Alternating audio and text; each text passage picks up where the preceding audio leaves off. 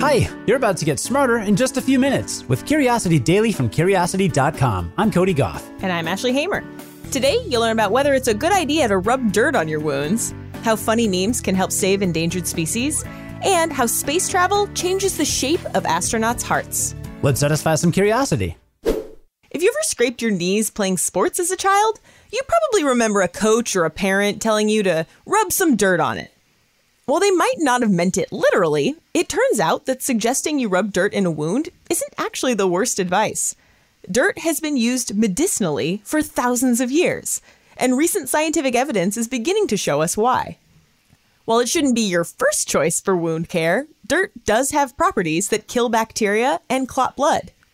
Evidence suggests that as early as 5,000 years ago, people were using clays, which are really just a special type of dirt, to heal wounds and stop fluxes from the body. Bleeding, basically.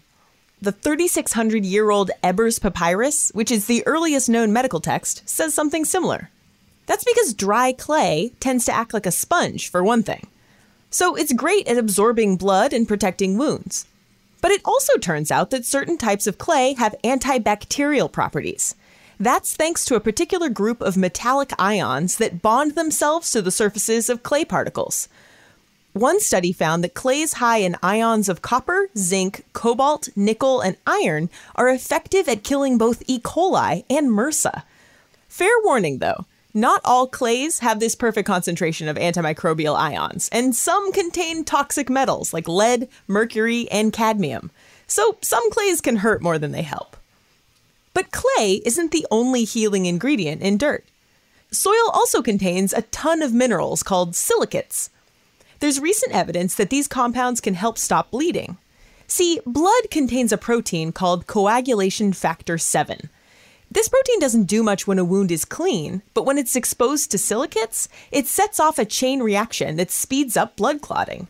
The researchers behind that study think that because animals have a long history with dirt, they evolved to use its ingredients as a biological trigger to stop wounds from bleeding.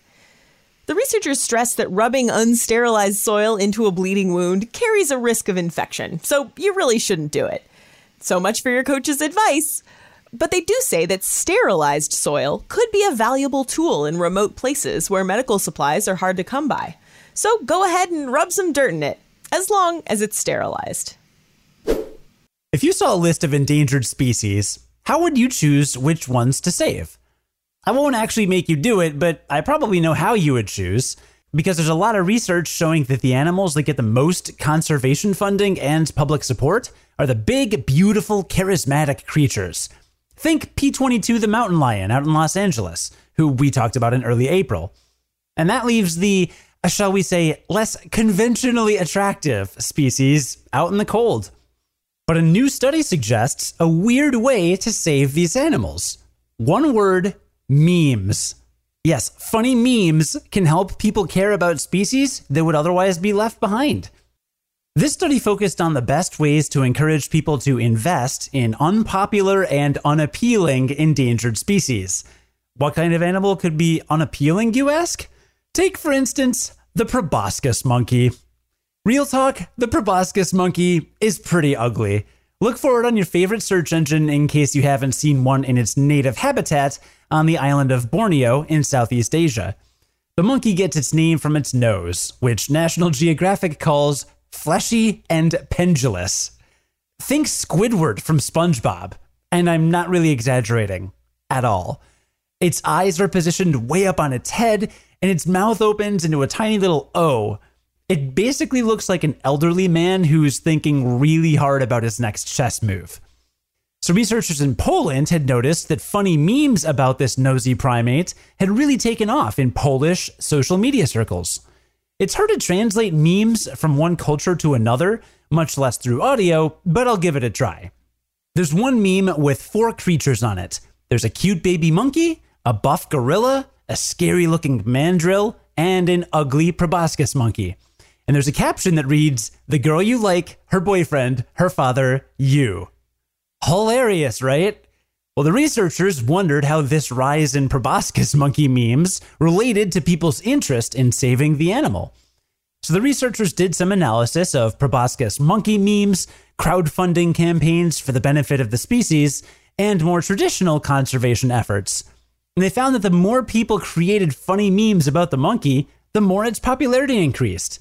And in some cases, the silly proboscis monkey memes got the same amount of interest as cute memes of other endangered animals posted by the World Wildlife Fund. After about a year of internet popularity, traditional media started reporting on conservation efforts for the species too. Researchers say the popularity of the proboscis monkey comes down in part to the mere exposure effect, where repeated exposure to something ends up making that thing more attractive. But the results also show the power of storytelling and humor. In the future, the researchers say conservation programs should focus on making high-quality photos and animations of unappealing species more available online so they can be more easily memed. Overall, it's important to not underestimate the impact of social media. What this study shows is that memes are powerful. Here's something you should know if you're hoping to go to space someday. Space travel changes the shape of astronauts' hearts. Yes, a NASA study found that time in space makes astronauts' hearts more spherical. Don't tune out if you plan on spending your life here on Earth, though. This research has some benefits for our hearts, too. Now, obviously, being an astronaut still comes with plenty of perks. There's the weightlessness, those awesome views, and never having to worry about tripping over your shoelaces. But it has its downsides, including the fact that microgravity is really bad for the human body. And this NASA study found that microgravity makes our hearts lazier. Gym buffs know that you lose muscle mass when you don't work out regularly. Same goes for a heart and microgravity. When your blood isn't being pulled down by Earth's gravity, the heart doesn't have to work as hard, and it loses muscle mass. For the study, 12 astronauts learned how to do ultrasounds so they could take images of their hearts before, during, and after space travel. The researchers found that in as little as 2 weeks in microgravity, their hearts became 9.4% more spherical. Luckily, their hearts returned to their normal shapes once they were back on Earth. But the effects that a longer spaceflight could have are anyone's guess. There is a silver lining in all this. The study not only tested what microgravity does to hearts in space, it also tested sophisticated mathematical models that the researchers had developed to predict what the hearts might do. The final results matched what their models had predicted, which might mean that they could predict what other, more earthly elements like stress might do to the hearts of regular people. That means that the astronauts' heart images could eventually help scientists learn more about cardiac conditions that affect people on this planet.